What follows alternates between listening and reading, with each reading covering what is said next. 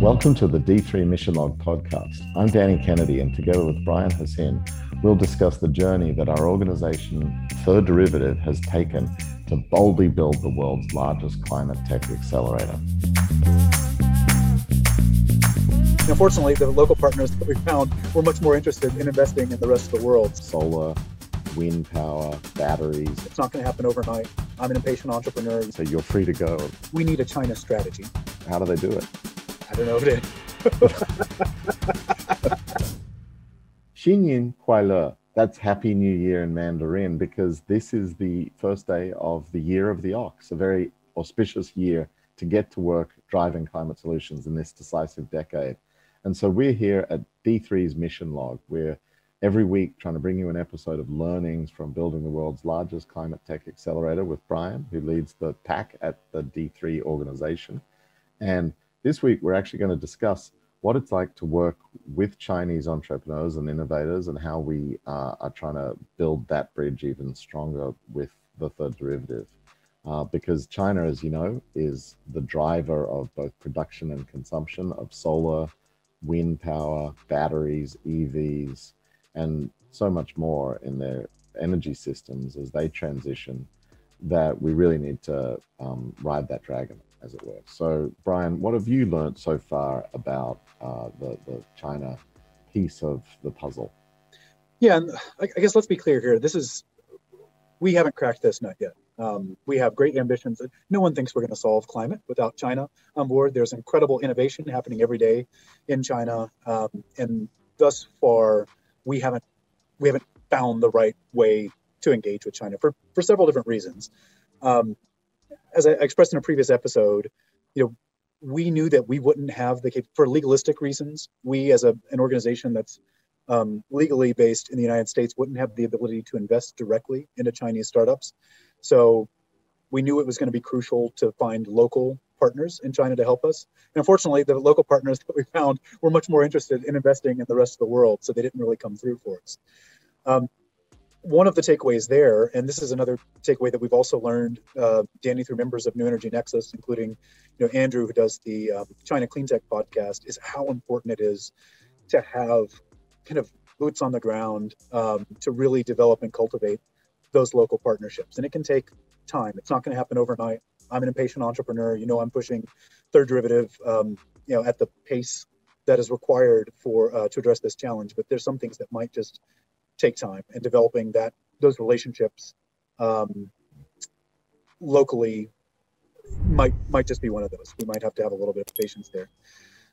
I will say also, we did have some lost in translation challenges probably as well. We translated a number of our kind of product marketing materials.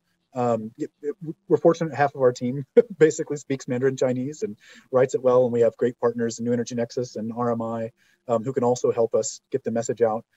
But one of our takeaways and pieces of feedback that we received is that something in the message is lost when we just kind of directly translate. There are cultural differences in the ways that Chinese think about industry and commercialization and innovation, that just translating our probably kind of North American and Eurocentric mindset didn't really work. So we need to give some much deeper thought to the framing and the way that we present the challenge, the opportunity, et cetera.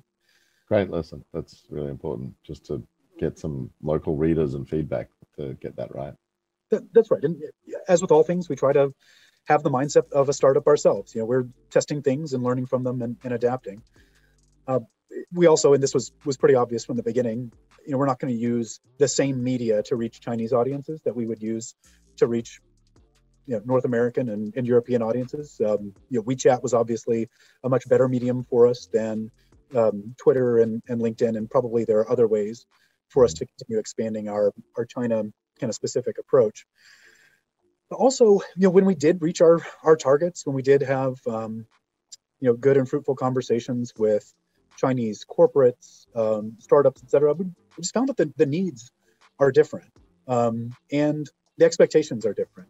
We have a product that we kind of put together and that has generated a lot of traction with global corporates, but largely corporates that are kind of centered in North America, Europe, Australia.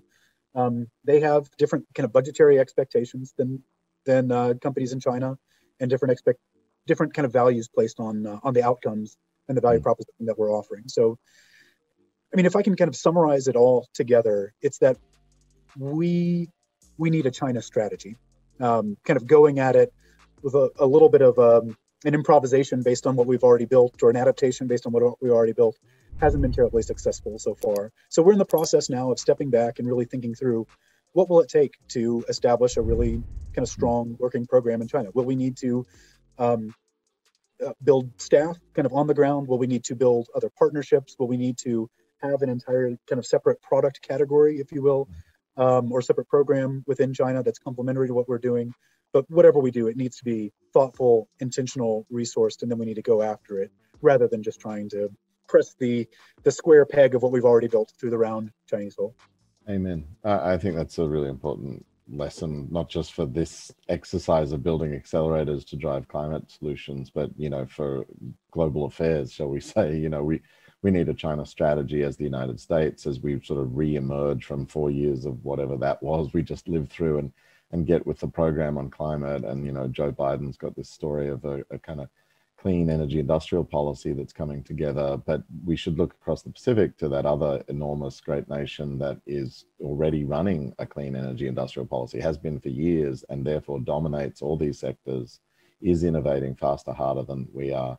And how do we partner with that and collaborate rather than compete so much? I mean, friendly competition, fine, but this decade demands all of us working together as well as we can. And so if, D3 can be part of that, the bridge building exercise, and demonstrate great ways to collaborate and learn from one to the other, it'll be a wonderful result. So glad you got that wisdom and shared it with us today. What's the company of the week for this mission log at the Derivative? Yeah, so this is a bit of a stretch, so bear with me here. It is, of course, the first day of the year of the ox. And the closest company in our portfolio that has an ox relationship is Mutual. It's actually a Swiss startup, but they produce a nutritive food additive for cattle that results in them producing 40% less greenhouse gas emissions. That is awesome. That's a great ox connection. I think that's awesome. But maybe that's a tie-in to the global nature of what we aspire to do. You're in Australia right now. I'm in the United States. We're talking about a Swiss startup and the relationship with China. Our mantra at the Derivative is always that, together and only together are we going to solve climate, and maybe this is a great microcosm. Amen. With China's meat consumption going up as it has been last decades, that's got to be solved. And 40% reduction of cow methane, which is another word for farts. How do they do it? So, there have been several attempts by other companies, both large and startup, to reduce cow emissions. Many of them have kind of failed in the promises that they've delivered, and some of them have some significant drawbacks. Mutual is still pretty early stage, so I'll just suggest that they have some secret sauce to their nutritional additive that results in both the good outcomes of 40% reductions and without the drawbacks of some of the other attempts that are out there. Awesome. Well, thanks again for presenting some great learnings, and Happy New Year to you and to everyone. Look forward to doing D3 Mission Log next time. Thank you for viewing the D3 Mission Log podcast. You can find our video podcast on the New Energy Nexus YouTube channel. You can listen to us on all podcast platforms. Please like, subscribe, rate us, and stick around because we've got more coming.